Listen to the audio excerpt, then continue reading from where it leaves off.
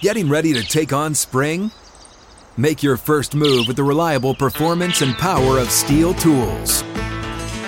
From hedge trimmers and mowers to string trimmers and more, right now you can save $20 on the Steel MS-162 or MS-170 chainsaw. Real Steel. Offer valid through June 30th, 2024. See participating retailer for details. Download the Caffeine TV app for free to watch the world-famous Savannah Bananas perform the greatest show in sports. The Banana Ball World Tour is live on Thursday, June 29th and Friday, June 30th at 7 p.m. Eastern and 4 p.m. Pacific. What's up, family? This is Speak. Welcome in. We appreciate y'all tuning in. You could be watching any show. You're watching us. We don't take it for granted. Let's get to it. It's going to be your favorite sports show. On the far end, Slick Rick the Bucher. How are you, my friend? I'm good, but I feel like waiting for that other shoe to drop. That other shoe to drop? What's the other shoe? Dang. No. I wish I did. I need to know. Shoe, like an album? We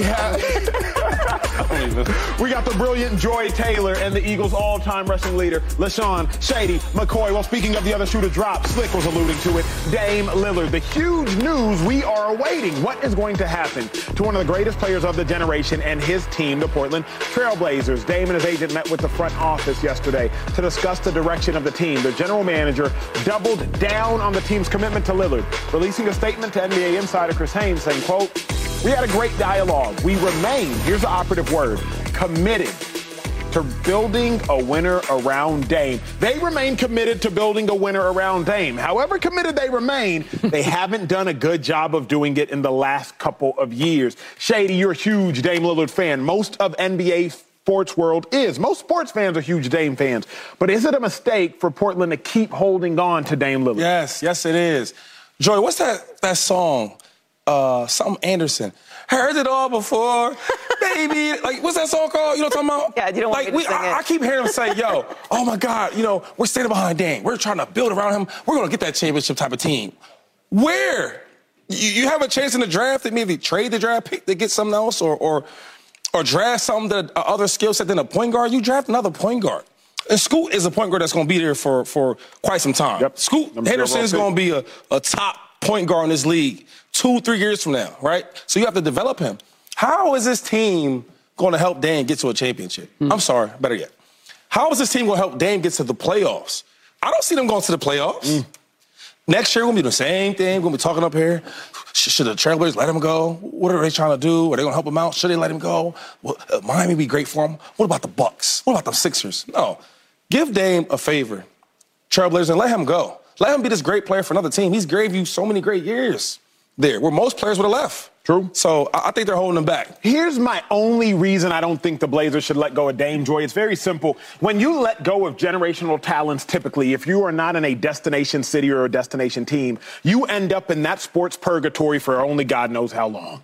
I think about OKC. They move on from KD. You move on from Westbrook. Right. They have just kind of been in NBA purgatory. Why do you think that the likes of the Minnesota Timberwolves, after they moved on from Kevin Garnett, were just in the NBA's purgatory for years? They stumbled into a Kevin Love and stumbled right on out of him. They just ended up in purgatory. I think of even the likes of LeBron James with Cleveland.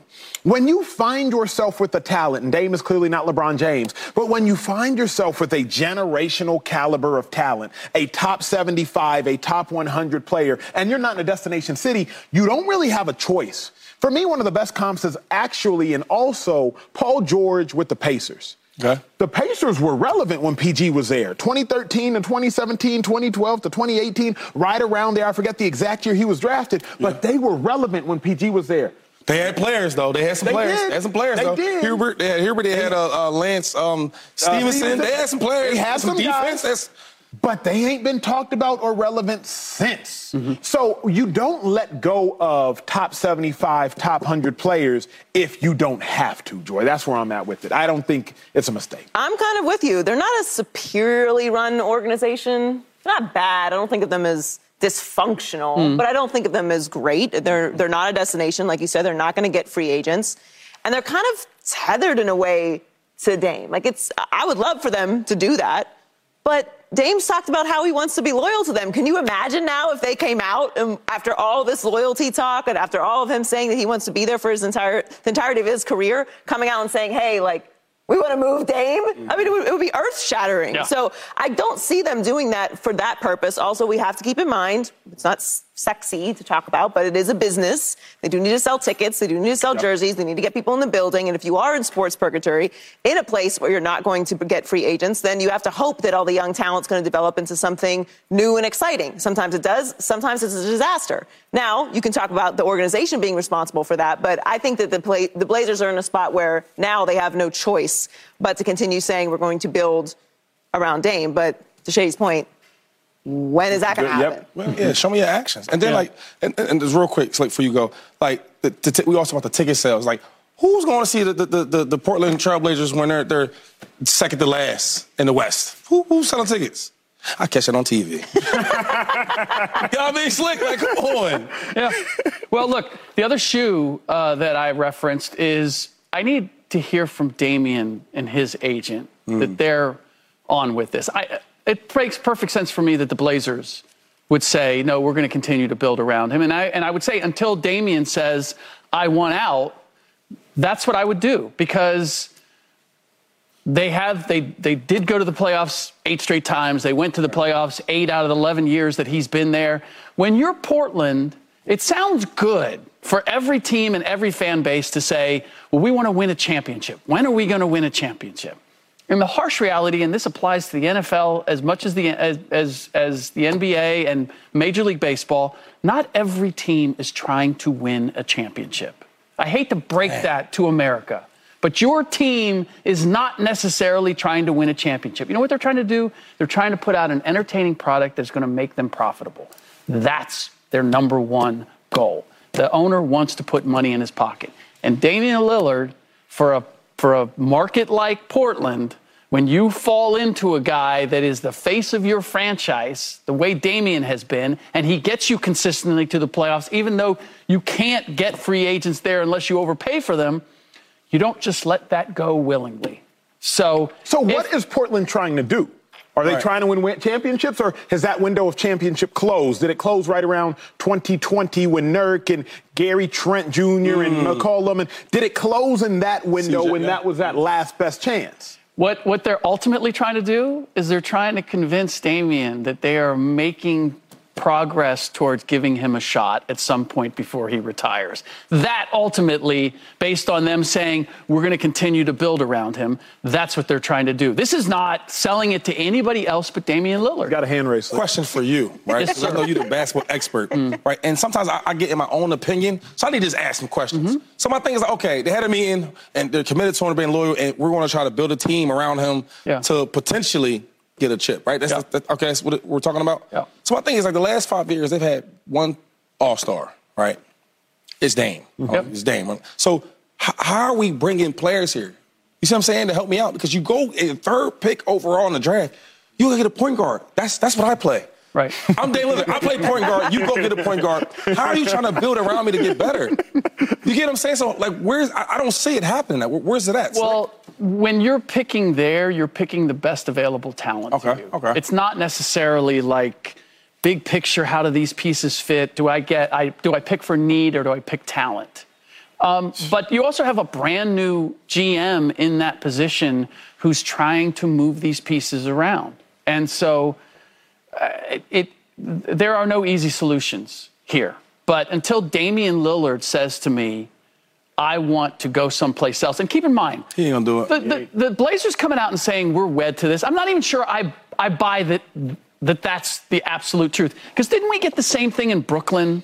When Joe Tsai and Sean Marks and Kevin Durant, and they all got together, and it was like, hey, we've found a way. We're moving forward. We're going to get something done. It's like, we just need to quell the waters right now. We just need to calm things down. Here's what's so fascinating, though, Joy. This is what I can't figure out, because, Shady, you just said he's not going to do it. I agree. The Trailblazers and Dame are kind of like that Spider-Man meme. Nobody wants to be the bad guy. They just sitting there pointing at one another. And we've been in those situations before, and I'm sure you have, the viewer. You might be in one right now. When you're in a relationship and you know it needs to end, but you don't want to be the one that breaks up. And they don't want to be the one that breaks up. Yeah. So y'all just stuck. Y'all just stuck looking at each other like, you going to do it? You gonna do it? Like, because nobody wants to be the bad guy. The Blazers do not want to break up with Dame because, as Slick and Joy have alluded to, like, they have been the team that's held Dame down. Dame surely does not want to break up with the Trailblazers because he don't want to ever be the villain. But like two people in that relationship, eventually somebody got to do what the other doesn't and what they don't even want to do, and somebody has to say what needs to be said. It ain't going to work out. It's time for me to go. Well, I don't disagree, and from that perspective, it should be the Blazers. But like I said 3 minutes ago, how can the Blazers do that? They're the ones that Dame has been loyal to. Mm-hmm. What do you do if you're the organization that the superstar who could leave anytime he wants to, could demand out like so many players have done, is saying year after year that he wants to be there and he wants to win a championship in here and he wants to bring a championship to Portland, and then you let him go? Yeah, when you know what you would essentially be saying to him by doing that is, we don't think we can win a championship with you. Which would be the biggest diss to a guy who has stayed there with you to try to make that happen. The twist that they would play is that we don't feel like we can give you an opportunity to win a championship. But that's not what it is. Yeah, but that's the move right there. See, like you talked about the relationship thing. It's like this. It's not you. It's me. You know what I'm saying? I can't bring you that. So, but then how do you sell? I hear you. But then how do you, as the Blazers, sell that to your fans? How do you sell? Hey, we aren't capable of building a championship team around this superstar that we have, so we're going to let him go because he deserves better. Right. But please support us in our efforts to build a championship. Again, just now without our superstar that we had. But don't every team go through this? Seriously, though. So, okay, so you brought them up. That was a good point. Now, I think it was different because they had a lot of stars there. They had three MVPs there, right? And they slowly, each one left. But my thing is, okay, when Westbrook was the last piece to leave, right? Yeah. They built that team back up. And OKC the next 2-3 years is going to be a team to compete with in the West. But they've been slow rolling that. I mean, you look at their record over the last few years, it's not like they're competed for a spot. But Slick, it starts somewhere. The rebuilding stage starts somewhere. I mean, the Sixers, I've been there. When we wasn't good. They was giving tickets away for free. Shady, can you please come? I ain't got nothing to do. But now it's the place to be. They're just also a really, really young team. I mean, Nurkic is 28. Lillard is 32. Every other player is under 24 years old. So there's a big gap. If you have a balanced team, you have a good mix of veteran players that are experienced with, some young players for their legs and athleticism, but they don't have that. They're already a very imbalanced roster. So they're actually not building for winning right now. And the only way that they could would be to move off of a big asset to bring in players, but the asset that they have is Dame. And here's, though, why I don't think you can. Shady, as much as we want to laud, or you might even state about OKC, it's 3 straight years without making the playoffs. A 22-win season, I think a high 30-win season, and a 40-win season. Like, that's 3 years of real average to bad play. I just don't know if it's worth it. At least hold on to Dame, you got a star and you lose it. At minimum, you have a star and you're losing, but at least you got a star. I'll give you this real quick. Talk to me. So I look at now all these players are getting so many, when they get traded, getting so many draft picks. You look at the Timberwolves, right? You look at different teams like that. Like, he got all them draft picks for him. You get a lot for Dame Lillard. I even take myself back to when I was with the Bills. I remember having a long conversation with Sean McDermott. I'm like, listen, we just got drafted Josh Allen. Cool. But we just let Sammy Watkins go, and then we picked up Calvin Benjamin. I had a long talk with him and the GM, and they had the nerve to tell me that, well, we think that, this was Sammy was healthy, he was looking good. Well, we think that him and Calvin was the same. I'm like, they're not the same. I said, listen, what are we doing here? I'm getting older. I'm still like that. You know what I'm saying? And I still want to make my money. So let me go, or if we're not rebuilding, which it looks like we're doing, because I'm not crazy. I got eyeballs. Y'all got eyeballs. If we're not rebuilding, then bring some players in that I can really work with. Bring some linemen. Bring something here. And you know what happened? We couldn't get the money situation right. You know what I'm saying? I was supposed to make $6-7 million, and they want to give me a pay cut the next year. I say, this is what happens. You had me playing with these average players. My numbers look bad. I got the high cap hit. So now you want me to take my money now. When I told you it was going to happen before. Give me some players, and I'm going to give you the Shady McCoy results. It didn't happen. I'll go with the Chiefs, get a ring, and that's the end of it. That's the end of it. You see what I'm saying? Now you look at them. They got Stephon Diggs. They got Josh Allen, all these linemen. They got Von Miller. They got Poyer. You get what I'm saying? Don't drain this kid's career. Let Dame Lillard go out there and get to be a champion. He deserves it. The Shady McCoy results. I've been there. I got to figure out. We're going to talk about it later. It's lonely. Enjoy it. It's lonely when they losing. Your boys is winning, you losing. When we return, we have to discuss the wide-open NFC North. This is the most intriguing division in all of football. It is open for the taking, a playoff spot up for grabs. We got to tell you who's coming out of the NFC North next on Speak. So flip a quarter. Like, what are we talking about? Flip a quarter. Hey, college football fans, Joel Klatt here, and I am so happy to announce my new interview series, The Joel Klatt Show Big Noon Conversations. Every Monday, we will bring you a candid conversation with the most influential voices in college football. From Colorado's Coach Prime to Coach Saban down in Tuscaloosa, we sit down and discuss all things college football. Download The Joel Klatt Show Big Noon Conversations wherever you get your podcasts and subscribe to the new Joel Klatt Show YouTube channel. Hey, it's Kaylee Cuoco for Priceline. Ready to go to your happy place for a happy price? Well, why didn't you say so? Just download the Priceline app right now and save up to 60% on hotels. So whether it's Cousin Kevin's Kazoo Concert in Kansas City, go Kevin, or Becky's Bachelorette Bash in Bermuda, you never have to miss a trip ever again. So download the Priceline app today. Your savings are waiting. Go to your happy place for a happy price. Go to your happy price, Priceline.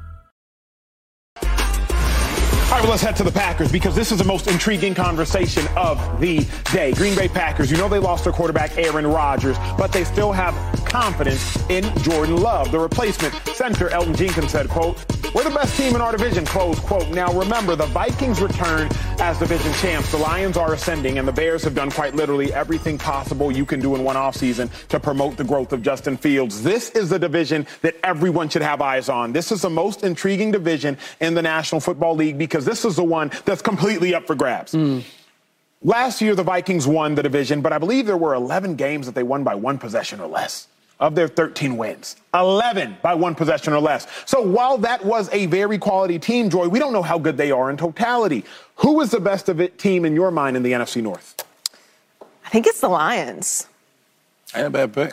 I think the Packers are going to be the worst team in the division. Ooh. I think the Bears are going to improve. They could double their wins, which would mean they'd have 6. But I do think that they will be. I think the Bears will be significantly better than they were last year. I think the Vikings are going to take a step back. I think that the Lions will end up edging the Vikings out at the end of the season. The Lions have been slowly, kind of quietly creeping up a little better every single year. You know, they have some things about them that are a little questionable. They are still the Lions. There are little things that go on around there that I'm like, I don't know if that's really going to end up working. But every year they improve a little bit. Jared Goff isn't as bad as we thought he was. Sometimes it takes a little time. They have a lot of talent on the team. True.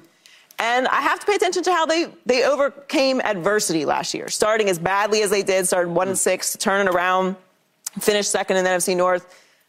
I think they take a step up this year. That's fair. I'm going to stick with the Vikings, 2-5. I think Minnesota Vikings will be the best team in the division. I think Joy makes a fair point. I believe they will take a step back by record, but I do think they will be better as a football team. Last year, I think they had a winning record, but might have had a plus-minus as it pertains to which team had more points in the games played. Yeah. You have a winning record, but you have a negative plus-minus. So as quality as the Vikings looked by their record, they were not that good of a team. I think this year they will be a significantly better team. Brian Flores is defensive coordinator. I've talked to some of the personnel for the Vikings defensively. They love him as that defensive mind. Then you add Jordan Addison to replace Adam Thielen because you have Justin Jefferson. Remember, hell to Pitt.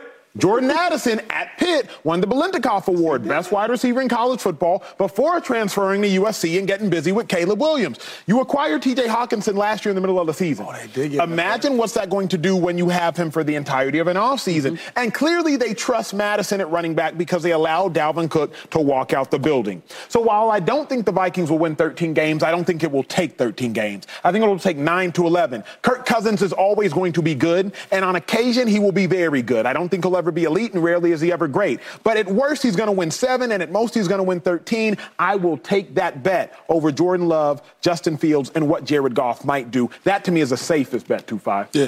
Real quick, you said that who's going to be the worst in the division? I think the Packers are going to be the worst. I like that take. It just felt good to hear that, you know. I'm going to go with the Vikings also. I just look at their team. I mean, like, this division is, like, it's kind of, like, similar. Each team, I mean, like, if you think the Vikings are better, the Detroit Lions or the Detroit Lions better, it's so close. Yeah. Right? I think the Green Bay Packers, they dropped us because of losing A-Rod's there and et cetera. And then the Bears. I don't know where the Bears will be at. I think that they're making a lot of moves for their quarterback to see what he does. But with Fields, you never know. He likes to run the ball more than throw the ball. So we'll see what happens. He has some weapons now. But this with the focus on the Vikings. Justin Jefferson, I mean, he's top 3, top 1, depending on the opinions that you ask, the people you ask. I think that he's the number 1 wide receiver. It's hard to have a player like that don't get so much attention. He helps out all the other guys, right? I look at the quarterback. I mean, you have Dak Sr. there, Kirk Cousins, right? He's going to play some games. Did you just call Kirk Cousins Dak Sr.? Yeah, they're like the same quarterback, you know. Well, who's Dak Jr.? I mean, well. No. You get what I'm saying? Like, who's that? Like, that's Big Dak. He's Big Dak. He's Big Dak. He's older. You know what I'm saying? Like Dak is Junior. Yeah. Got it. Yeah. Got it. Sometimes, thanks. Anyway, so he's going to give them Dak results. Yep. Has some, probably less picks, but has some numbers, some good games, has some bad games. But I think overall, they can always run the ball well, right? For you to get rid of a guy like Cook. Dalvin Cook, yeah. Right? Dalvin Cook, you get rid of him, you know you can run the ball. You feel safe in that space because he's a hell of a player. So I got to go with the Vikings. Yeah, but it's still all close, though. It's all close. It comes down to Vikings-Lions, though. I mean, is that fair to say? I don't think there's an argument to be made for either the Packers or the Bears being the best in the division. Don't you think the Bears, they're the dark horse? Yeah. I think the Bears have the highest ceiling. If I were to tell you, like, one team came out of nowhere, it would be the Bears because kind of to Shady's point, Justin Fields is the most talented quarterback in that division. Talent. I'm not talking about best. I'm not talking about best. I'm exclusively talking about, yes. Potential. You say potential, yeah. But potential means nothing. I hate the word, but I feel you. So I would say, like, the Bears could sneak in there. I'm not going to disrupt your take. Finish it. But the Bears could sneak in there. Yeah, okay. All right. Well, I'm going to roll with the Lions. Just because of the way they finished last season. Yep, obviously, defensively, both the Vikings. It's interesting that the Lions and the Vikings I think, have a lot of similarity. Right? Both terrible defenses last year, and yet still had winning records. Yeah. I like the moves that the Lions have made. The Lions have made a lot of free agent moves to shore up that defense. They've added a lot of pieces. And what it really comes down to, and I can't believe I'm saying this, because I saw Jared Goff at Cal, right? I saw a lot of him in the Pac-12. And obviously saw him early on in Detroit and with the Rams. And I trust Jared Goff more than I do Kirk Cousins. In terms of a quarterback that can get you're not tripping. Joe's been playing well. I know, but you like when you think about Jared Goff, I trust Jared Goff. Like that sentence feels a little odd, but when I compare it to Cousins and everything we've seen, and this is the part, and it's always hard to gauge how this factors into a team and its psyche, but I feel like the Vikings have found out who Cousins is, and he's not enough. And how your team buys into we can go someplace special when you don't buy into your quarterback. He's a senior. He is the senior. Like I think that has an effect. And on the other hand, like I feel like Goff rose, dipped, and now he's come back with the Lions, and they've kind of put him in his sweet spot. Don't y'all think, though, we're being a little bit biased because we're looking at the Lions as like the little team, the little engine that could. They're not only that, but they're the new car smell. Because imagine if the Vikings won 9 games last year, 3 games a year before, 5 games a year before. Like how it's hard for me to pick a team that won 9 games and laud them to the same degree as I would pick the team that won 13, regardless of how that team won the 13. But we know that there's going to be teams that take steps back this year. And on paper, there's a lot of teams that you can make a lot of arguments for, and you can argue for the season that they had last year and if they're bringing people back and all the things that you said that the Vikings added. But at the end of the day, we've seen them come up short before. We know there are teams that are going to rise up, that are going to make runs at the end of the season, that are going to put things together. So why not lean towards a team that has been trending up and has been finding ways to overcome and added pieces? For me, it's what's your why? When I think about the Vikings, I don't think the Vikings will take a legitimized step back. Like you said, their record won't look the same. But I think about who the Vikings lose, who the Vikings gain, I feel good with it. Like, you lose Adam Thielen, cool. You gain Jordan Addison. I feel great about it. Yeah. You lost some pieces. I believe you lost Eric Kendricks, the linebacker. They lost Brian Flores is now there. I know what a great defensive coordinator and a great defensive mind can do. When I think about the Bears, I don't love the Bears, but, Shady, we know everything they gained. Like, you know what they did with DJ Moore from Carolina. Huh? You know what they did even through the draft, trying to shore up the running back position. You know what hopefully Claypool will now be able to do once again. So I'm really looking at the nuances of what'd you gain, what'd you lose, here's my decision. So, and I hear that. So we still got to see what that looks like. Mm-hmm. But from watching the games, right, and us scouting and all that, and we analyzing every game and offense and defense possessions, it got to be either Detroit Lions, right? Because when we watch them play, they fight everybody. They do. Yeah. Mm-hmm. They fight everybody, right? I hate to say they fight everybody. And then the Vikings, they win some games that we thought they should have lost. So it's hard. I mean, I don't want to put the Bears or the Packers in this even argument, right? Because I don't know what they're going to look like. Mm-hmm. They got pieces, but we'll see. Mm. I was going with the guys that I did see. I think the Vikings played well last year, and the Detroit Lions, obviously, they played well. Well said. Well, somebody who did not play well last year, and all eyes will be on him more than any other star, you could argue, in any sport, Russell Wilson. Yeah. You could argue the most pressure of any athlete in all of pro sports is on Russell Wilson. What would success be like for him next year? Does his Hall of Fame status hang in the balance? That's next. You said indeed they give out jobs? Mm-hmm.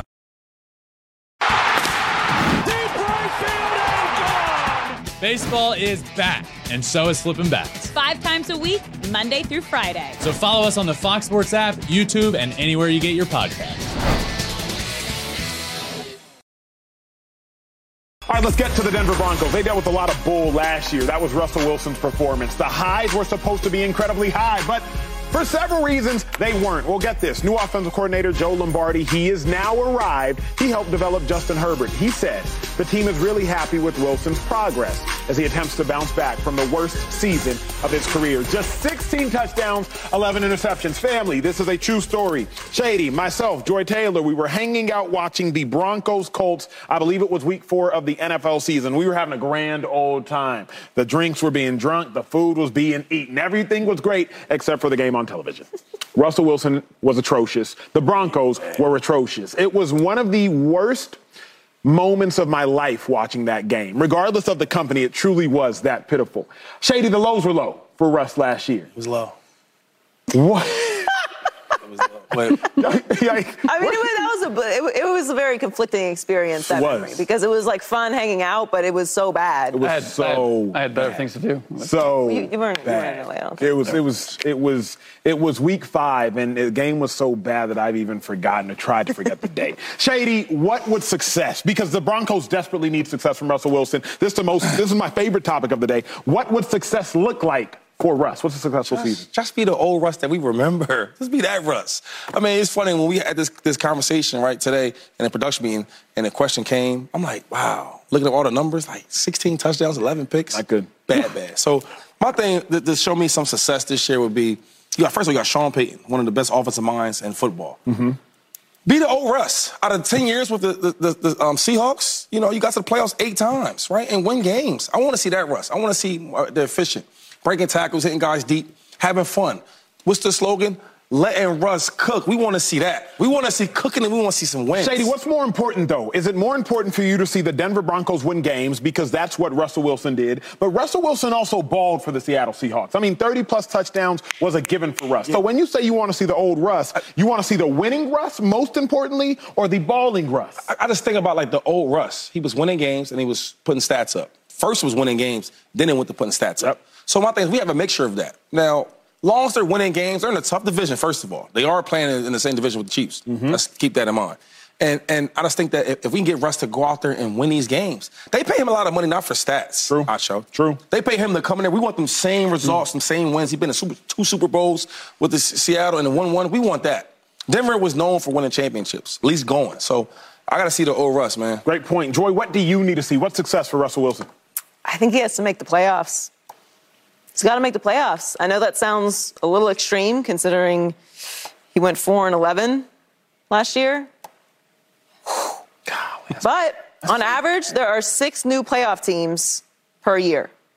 So there's going to be some teams that we think are locks to make the playoffs, who've done a lot of really exciting moves, who are, for whatever reason, maybe it's a big injury, the offensive line falls apart, you got some controversy, who knows? Something's going to happen. It happens every single year where somebody will not make the playoffs and someone else is going to go on a run and make the playoffs that we didn't necessarily expect. Mm-hmm.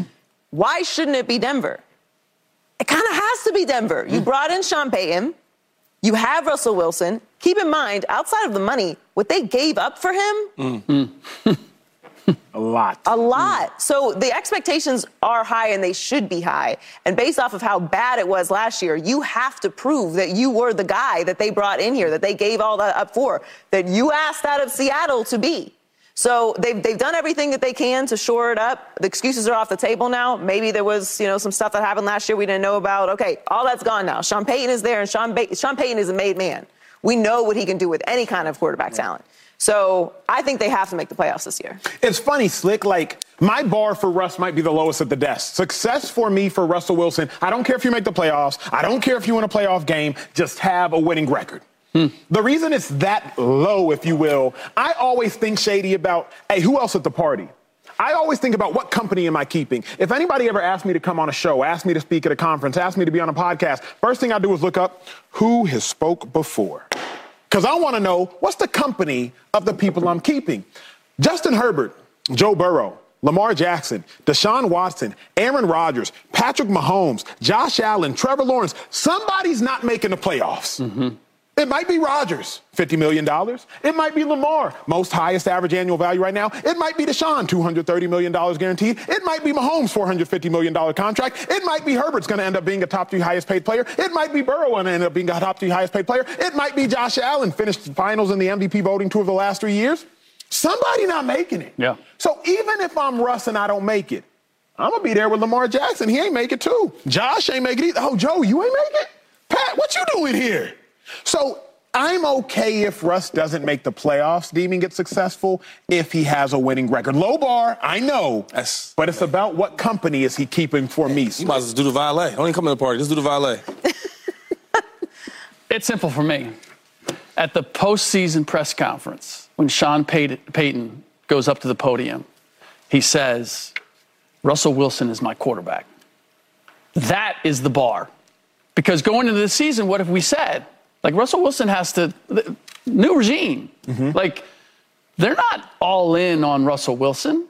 He needs to prove that he can be the Russell Wilson of Seattle. So whatever that is, whether it's a winning record, whether it's making the playoffs, whether it's winning a playoff game, it really is what Sean Payton thinks this team is capable of with a capable quarterback, and whether Russell Wilson fills that void.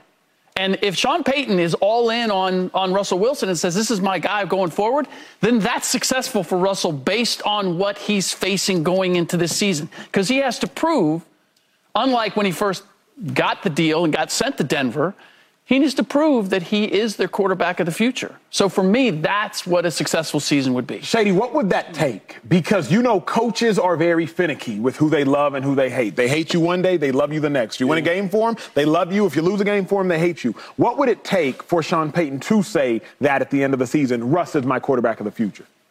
Well, first of all, they got some money tied up into him, right? It's not like a regular position. You could just get rid of him. But he has to play efficient. I think Sean Payton's one of them guys, he's serious, right? I think he wants to win. He's a super competitor. You see him on the sideline when he's mic'd up. And if you know him personally, he's always fired up. He always wants to compete. Him going to that division, I knew he was a competitor just from knowing him, but even more of a competitor going there. Andy Reid's there? Cool. I want to be there too. Most coaches want to do that, right? Because he has a resume to you know what I'm saying? So he had to protect. But the thing is that scares me with this question you just asked me is if Russ doesn't play good and he plays close, not even the high play, but close to last year, it's hard for me to see Russ remaining to be there, though. Right? Because how can you be that bad twice? Right. And Sean Payton ain't going, we trying to win games. If we can't win with your play, you won't be here. And I can see Sean Payton doing that. Now, they'll find a way with the contract. They'll always find a way to remove that type of deal. But it's going to be tough. It's going to be tough to see. Joy, is there a world where Russ is moved off of after this year? Of course. There's been contracts that people can't believe were even signed that were moved off of 2 years later. True. Yes, that's true. 2 years back-to-back of the play that we saw last year. why would you keep him? Honestly, like it'd be irresponsible of you at that point. Because one down season, okay, like maybe Nathaniel Hackett was that bad. Maybe it was a bad environment. You weren't vibing. You need some sage, whatever. But now you have a guy in Sean Payton that's proven, not just with quarterbacks, but capable of building a culture in a place where there is none. So Sean Payton isn't going to be the one that's questioned, nor should he be, because his resume is solid. Right. Russ's resume is like this right now. It was that bad, which is hard to do. He really showed something that was pretty remarkable. We were talking about them being in the Super Bowl, coming off of Brady going somewhere, immediately winning a Super Bowl, Stafford going somewhere, immediately winning a Super Bowl. We were talking about the Denver Broncos like we're talking about the Jets right now. Oh, they're just a quarterback away. They got all this talent. I was saying they're a team that's right there. All they need is a quarterback. Give them Russ. Here comes Russ, and it's a disaster. So yeah. I actually disagree. I think that he has to make the playoffs because all those other guys, and you're right, somebody ain't going. Really good is not going to the playoffs. But the difference is those really good players have consistently been in the playoffs. They are coming off, almost all of them, off of really good seasons. There's a reason why these guys have been paid.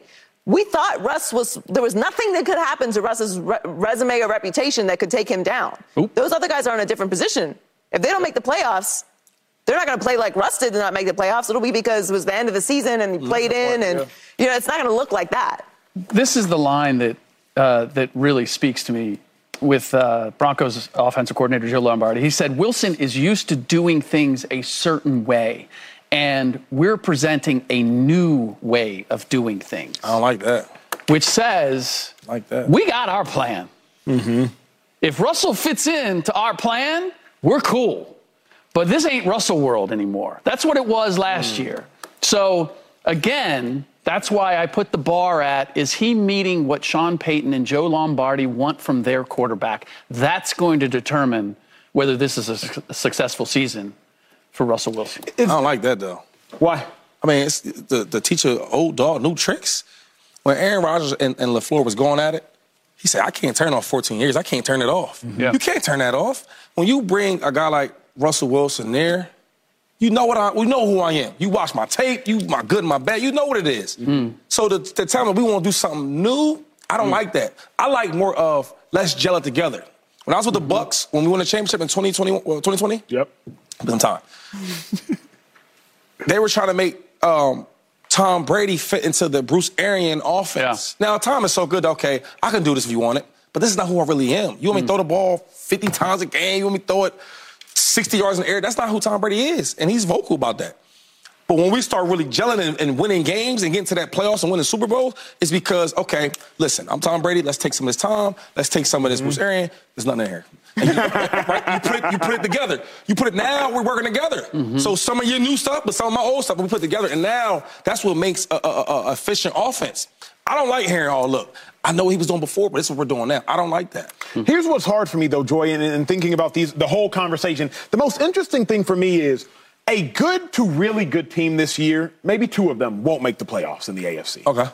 Like a good to really good team won't make the playoffs. I can see a 10 or 11 win team not making the playoffs. And I don't know if I can condemn them for doing so. It was fascinating, Shady. We have the same experience. 2013, we went 10-6 for the Eagles. We made the playoffs. 2014, we went 10-6, same record, and we missed the playoffs. Mm. Nothing was different. 2013 went 10-6. Shady was a rushing leader, went to the playoffs. 2014 still had a really good offense. Shady was still top flight in rushing. We missed the playoffs. Third that year. It was weird because I was like, at the end of the game, we were all like, all right, y'all, we'll see you next season. But I was like, but last year we had the same record. And we had a home playoff game, too. Home playoff game. You think that a 10-win team is going to miss the playoffs? Absolutely. Because there were two teams in the playoffs with 9 wins. Correct.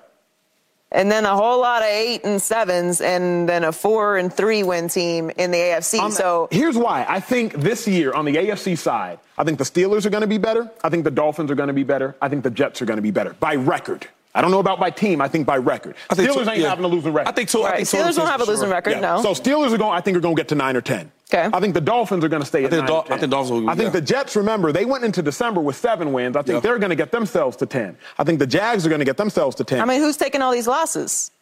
Somebody got to take the losses. They're going to cannibalize each other. The NFC for starters, because remember, this year the NFC East has to face the AFC East. Yeah. Last year, the Cowboys, the Eagles, and all them. Is a 10-win season a really good season when you have 17 games?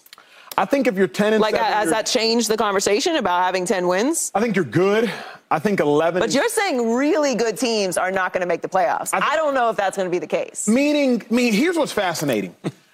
The Ravens, the Browns, the Steelers, and the Bengals.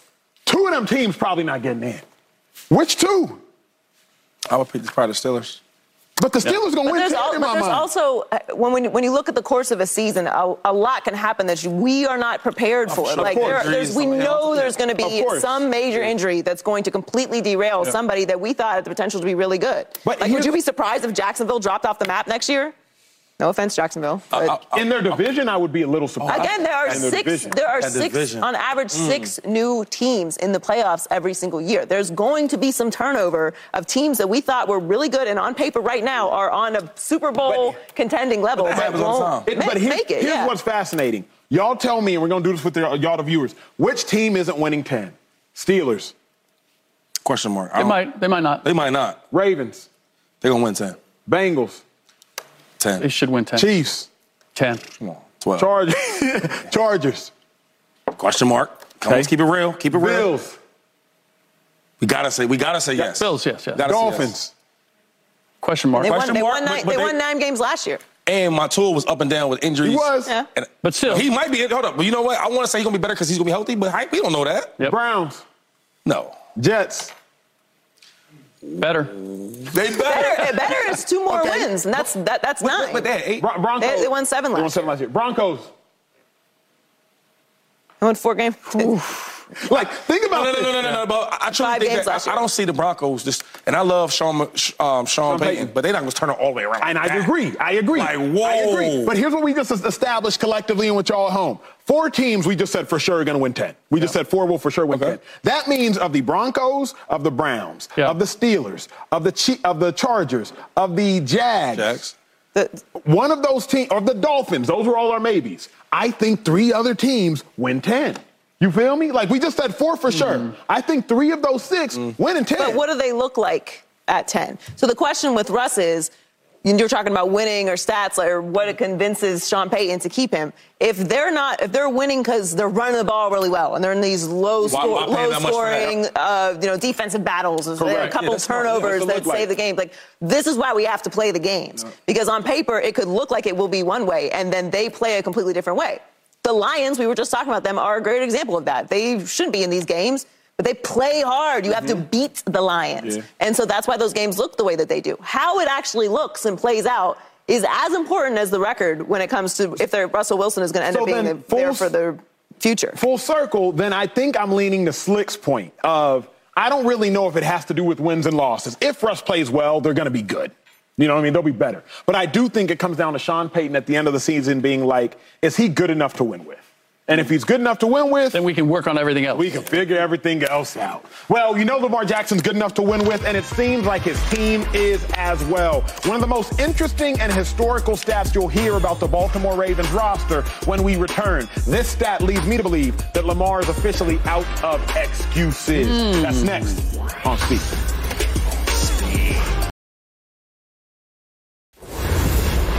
Welcome back, family. All eyes are on this player, Lamar Jackson, this upcoming season. We already know how good he is individually, a unanimous MVP. But now the talent around him is starting to be historically good, at least historically deep.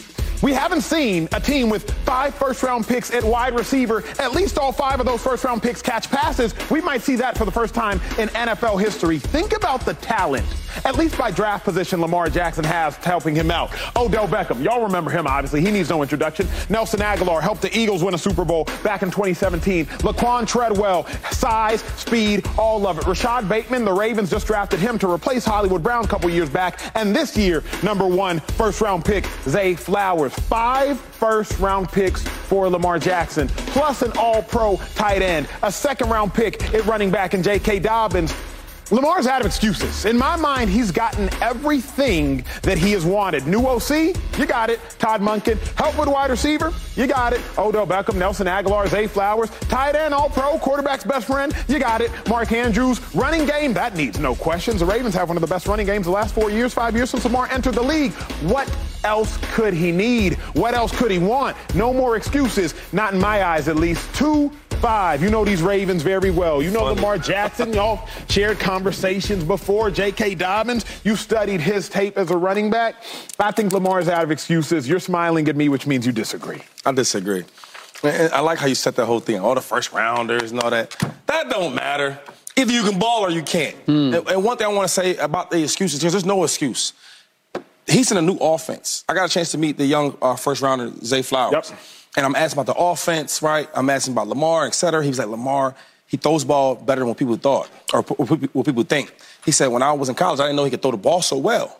I'm like, yeah, when you get there, you get to learn everything out. But the thing is, it's like a rookie all over again because not only for himself, but for all of them. They're all learning a new offensive scheme. Seriously, that matters, though. If I play with an offensive coordinator for 3 or 4 years, compared to if it's a new thing. Of course. Right now, they're still learning the offense. Compared to in the offseason, when you've been with a coordinator, you're used to it. Okay, day one, he's going to stall these plays. Okay, day two, you know what's coming. But now, these guys are still learning. You talk about having the weapons, right? Some pretty good weapons. Odell Beckham's off a knee injury. Yep, he is. We don't know what to expect. Hopefully, he balls out and taking some more games to get comfortable. He said right now Odell is taking his time, you know, going through the motions, getting the conflicts, et cetera, okay? You talk about Rashad Bateman. He was injured. Hurt. He's coming off injury. We got to see how he does. You talk about Zay Flowers. He's a rookie. And you know how it is playing as a rookie. It's hard. Am I lying? You're not lying. Okay, so you're not lying. Listen, I'm not trying to come at your point, but we got to be realistic. Like, for us to say, okay, the Ravens should win a championship right now, I don't think that's the main thing, but I don't know if that's realistic. It takes time. I'm not even saying they should win a championship. What I'm saying is you were drafted in the NFL, much more than the NBA. You're drafted in the NFL in the first round because there's something freakazoid about you.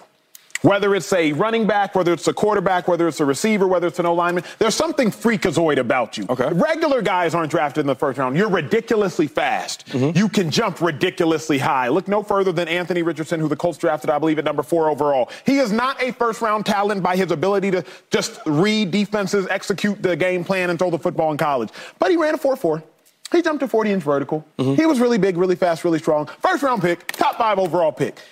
So when I look at all the talent that the Ravens have, I'm not saying that they're all dudes. Treadwell, come on now. I'm about to say Treadwell first rounder? No, that's what I'm saying. I'm not saying they're all. Aguilar a first. I'm not saying they're all bona fide dudes. What I'm saying, Joy, is clearly there's something special about Odell, about Nelly, about Bateman, about Zay. I can't speak to Treadwell because he has never really done anything great, but at least Aguilar's had, I think, 893 yards in a season. Clearly there's some talent out there. I think he's out of excuses. Don't ask the Eagles about Aguilar. Oof. I mean, he won a Super Bowl. You heard they said about him, though. Look, I think that he's out of excuses in the postseason.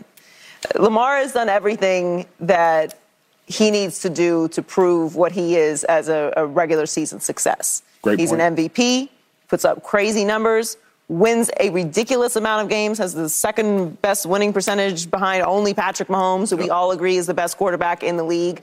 So he's proven himself completely during the regular season. The questions that we all have about Lamar Jackson, to me, remain in the postseason. Is he capable of taking a team on a run in the postseason? Can he put together wins? Can he be healthy and available in the postseason? That's the questions, and those are the excuses that I think are off the table for Lamar Jackson at this point. I don't know what they're going to do. I agree with Shady. Like, this is a new system. It's going to take some time. Now, I think that they can put it together this year. I don't know if it has anything to do with the first round. I mean, 2016, I don't know about that, but they do have a lot of talent. They do have a lot of talent. Correct. He is talented. They have a Super Bowl winning coach. They changed the offensive coordinator.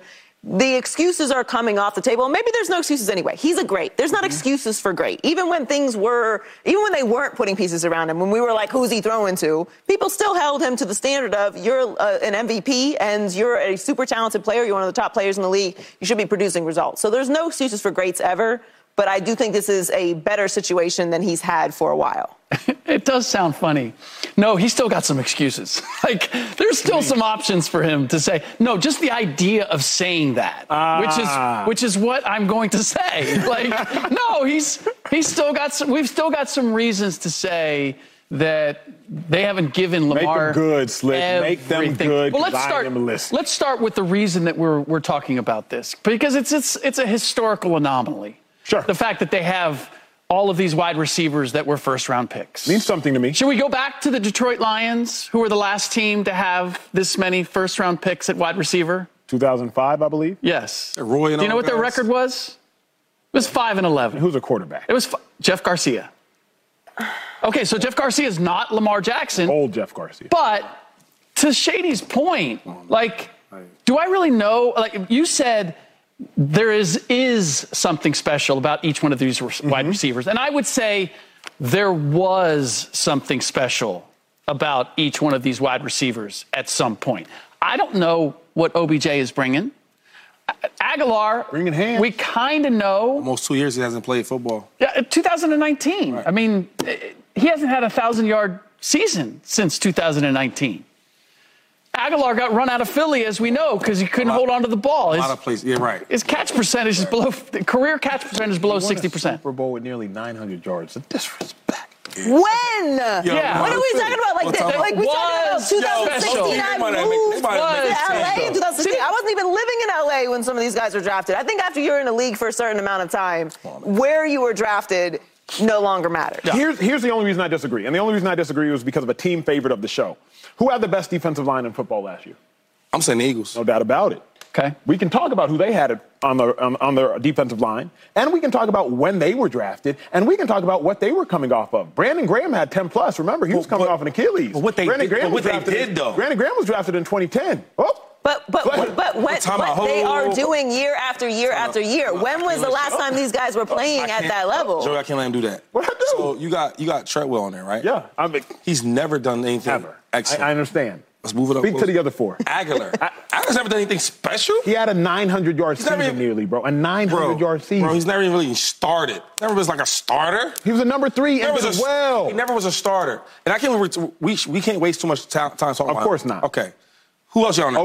Odell Beckham is probably one of the best. Last time we saw him, he was the Super Bowl MVP. Only thing is, it's been 2 years, almost 2 years. That's fair. So my thing is, if Odell comes back and he's healthy, right, I'm all for it. I think he's a great player. But we watched out Deshaun Watson. He wasn't even injured. He wasn't playing for a while. Sure. And we gave him some grace, some time. Okay, that wasn't him. Odell might come back. He might need some time.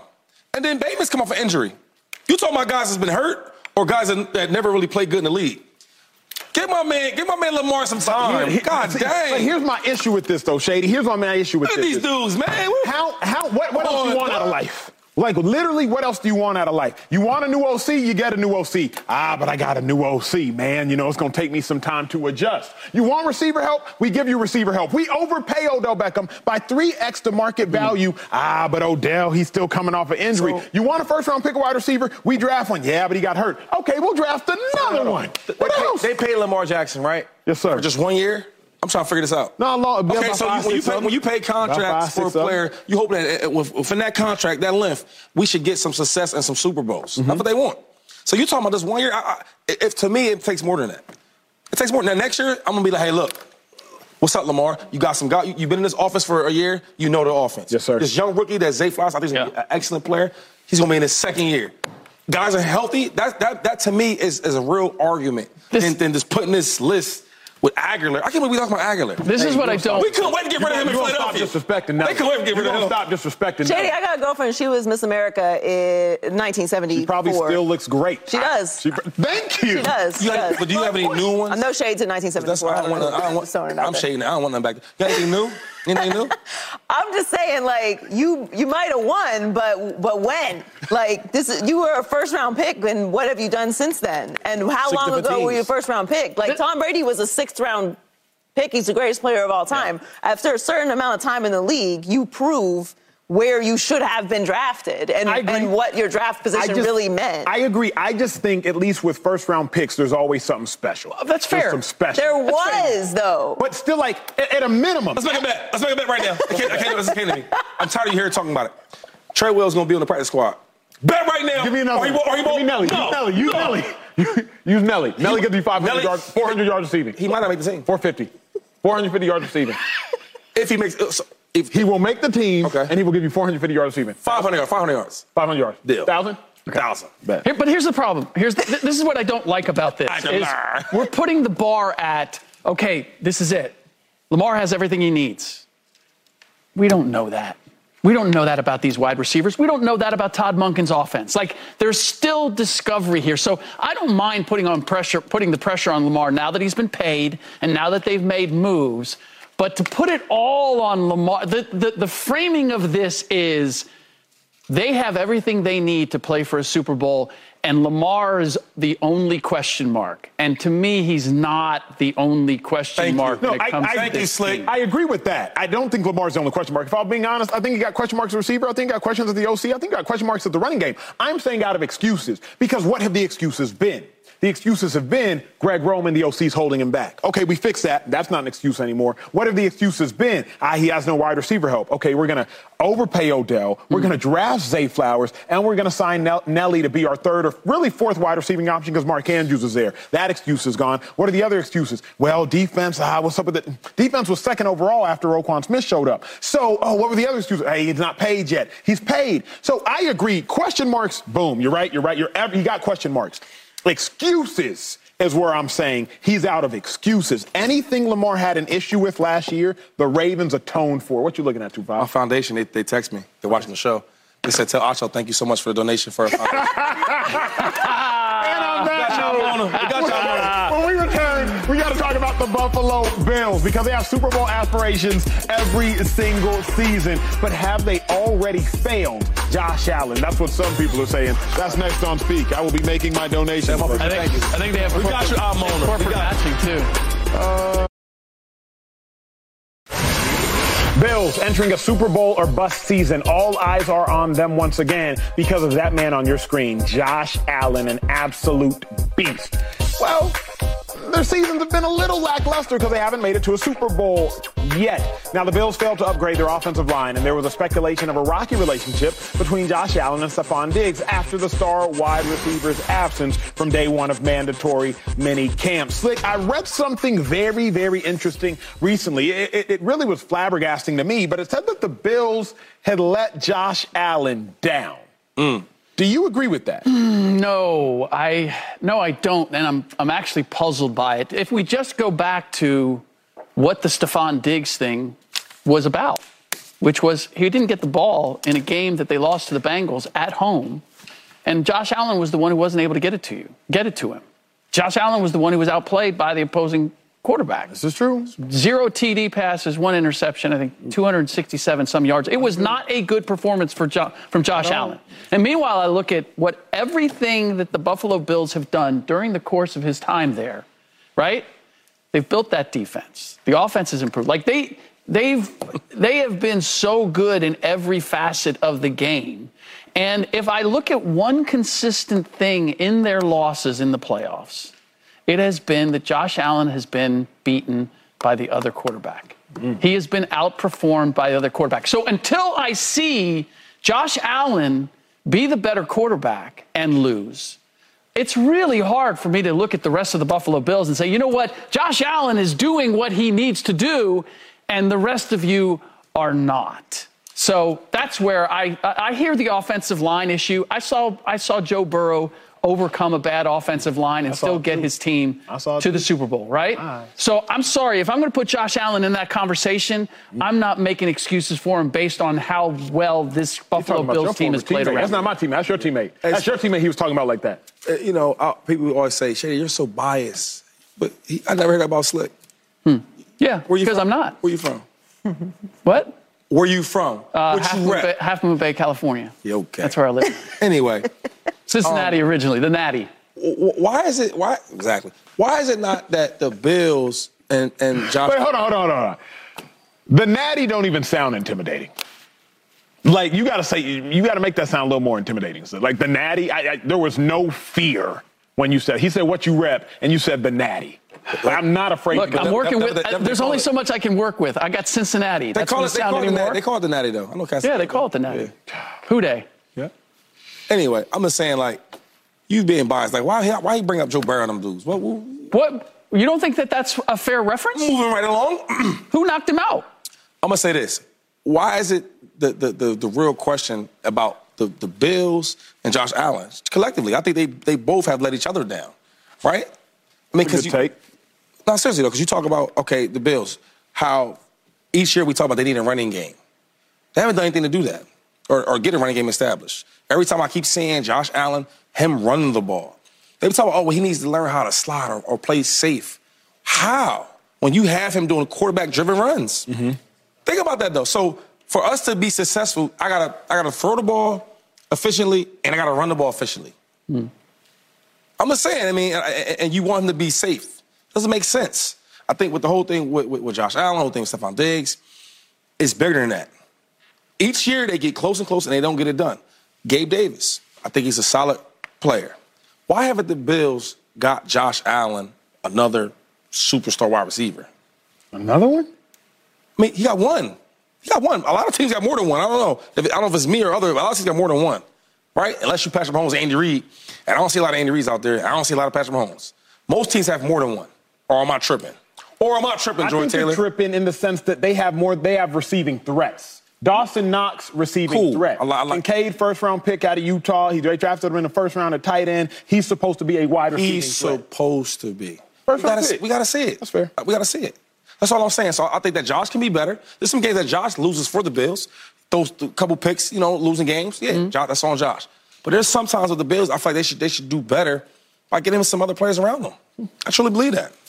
Everyone's just being a little dramatic about the Bills, it feels like. I feel like we all just need to take a beat, enjoy the summer and revisit the Bills after training camp, around, I don't know, the end of August. Everyone's just very, tight about the Bills. The Bills have won the division 3 straight years. Mm-hmm. They've had the top 2 ranked scoring defense 3 of the last 4 seasons, the number 1 ranked scoring defense in the Josh Allen era. They're a great team. They got a great coach, a great organization, a great fan base.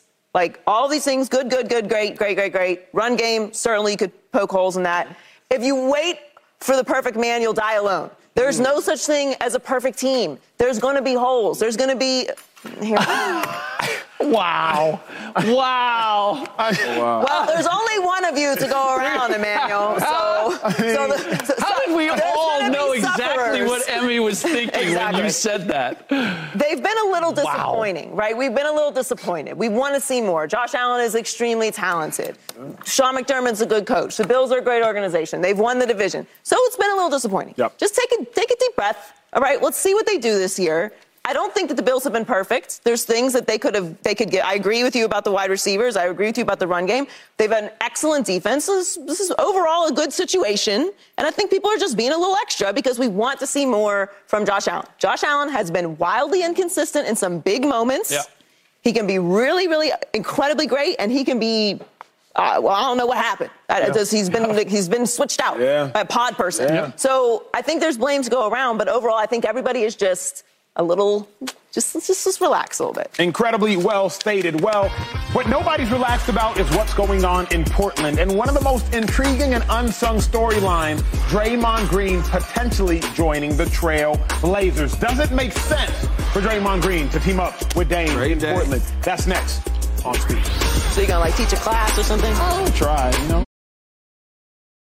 All right, Dame Lillard, he might be staying in Portland. The Blazers GM released a statement to insider Chris Haynes saying, "We remain committed to building a winner around Dame." Now, an insider also said a dream scenario would be Portland signing 4-time NBA champ Draymond Green, who is a free agent after declining a player option from the Warriors. Shady vibing to the beat, so speak. I feel it. Now, Shady, it's like the same music. I don't know. That's not true. Did it just hit you this time? Not true. When we come on the show, it's a different beat than that one. We went about 3 to 4 tracks. But that right there was a different beat. Yeah, sure, but I've never heard that beat before. Heard it today, though. Hey. We gonna speak. Watch your feet. That was so well done. I don't know if that was you, Coleman, you Heller, you Red, whoever did that. Paul and audio, phenomenal. Okay, let's get back on track. Slick, would it make sense for Draymond Green to join the Trailblazers? Because I do believe there's a lot of logic there. Is there any in your mind? Oh, There's only one piece of logic where I would say yes. So I'm going to say no. I'm going to paint all the reasons why it would not make sense. One, because of where he is in his career, and because he would have to be learning a whole new crew of people. Shady just... Shady, what are you doing? This chair is killing me. I thought you looked low. I was looking at the shot like, why is it low all of a sudden? I thought you were going to start bumping it. I wasn't sure what was going on. Who's doing this, though? All right, cut the show. Who's doing this? Who keep doing this in my chair? Y'all doing this it's the second day in a row. Okay, America, here's the inside joke. Shady has not yet figured out how to work a one-handle chair. No, these chairs don't work like that. There's a lever on the side that lowers it to go down, and you raise it to come up. No. Shady has not yet figured out. You can't be on it. You can't be on it. I'm literally lower. But now raise it up. No, don't sit. You got the only functioning chair, that's why. All right, go ahead. Go to the question. I'm sorry. All right. Let me Dame to the Blazers. Let me tell you why it's going to make sense. You tell me why I'm wrong. Let's do it like that. Let's do it like that. The reason it's going to make sense is very simple. Everybody has always said that Dame is the third best player on his team. He's going to go into the Hall of Fame being the third most important player on his team. Draymond Green is the third most important player on this team. He will go into the Hall of Fame, Draymond Green, being the third most important player on that Warriors dynasty. Yes. Steph Curry, Klay Thompson, Draymond Green. Draymond cannot do anything to increase nor diminish his legacy in Golden State. He punched a guy, ran him off, ain't nobody tripping. He ran KD off after running KD in, ain't nobody tripping. So regardless of what Draymond does in Golden State, he will always and forever be the third most important Warrior, and maybe fourth if you count Steve Kerr as a Warrior in totality. But if he goes to Portland, a team who couldn't get over the hump, a team that literally lost to Golden State in the conference finals, I believe it was 2018. If he goes to Portland and somehow 2019 and somehow gets them over the hump, Draymond Green, the history and the narrative of him will be completely shifted for the rest of time. That is why I think it makes sense for Draymond. And I love that you went there, because that is the one exception that I have, is that if he wanted to prove that his success wasn't because of being paired with Klay and Steph, that he deserves more credit for being a vital piece of building a championship team and winning championships, then going to Portland and demonstrating that he can do the same thing with Anthony Simons and Damian Lillard and their crew would prove that. It would elevate his status. But one, is it worth that? Because is he going to win a ring if he goes to Portland? Or does he need to win a ring with that crew to be able to prove that? Like that bar and what he would have to accomplish there would be a little bit muddled in terms of proving that he's deserves all the accolades that he's received as a Golden State Warrior. The other part is that, being realistic, I don't know that he can get there. And that's not a detriment to him, but it's simply... Is Damian Lillard may be the closest thing we've seen to Steph Curry? It doesn't mean that he is Steph Curry. Anthony Simons is he vintage Klay Thompson? No. And then you have Chauncey Billups. Is Chauncey Billups Steve Kerr? There's too many things working against him to believe that even if he wanted to prove that he would be able to. I just think his highest value is with the Warriors. Yeah. I think that the Blazers are, trying something. They're saying nice things, and that's great. And it would obviously be incredible to play alongside Dame. And I hear you. Maybe it's bigger for the legacy, but, who cares at this point? He's a part of the current dynasty. And no one would argue that he wasn't an essential part of their winning. So prove to who? Who's questioning Draymond? The only reason, Joy, I think people are, and it matters, I remember Devontae Adams this year. I was surprised he actually said it publicly. But when he said it, I heard him loud and clear. He said, quote, "There will never be that narrative again. I prove that I am me. A quarterback doesn't make me. I make me, and I can do it consistently at this level." Because everybody was like, Devontae's the best receiver in the league. Oh, but Aaron Rodgers. But when he balled with Derek Carr, All-Pro with Derek Carr, I was surprised to say it, because who's going to question Devontae? But he was aware of I am me. And athletes do have that thought process of, Coach, you ain't make me, I made me. Yeah, but it's different. Draymond, he don't care about that. I see Draymond Green. You think he's worried about the narrative of why he's a good player? He knows that that Warriors franchise, that Warriors dynasty that I call it, it won't be that without Draymond Green. Everybody knows that. When they lost to LeBron and they came up 3-1, and the big reasons why they lost, everybody says what? Draymond got suspended. So he knows his value. The way they know each other, though, with the passes, the screens, the tap rebounds, they know each other, though. And they developed that over years. And Draymond Green, Steph Curry, and Klay Thompson, they built that thing together, so you can't break that up. No doubt about it. Well, when we return, we got to take a small break. But we'll finish this conversation when we get back, and hopefully by then I have taught Shady how to both lower and raise. You stand in your weight is not on the chair when you're doing it. Oh, that's what he's doing. You're not sitting on a chair.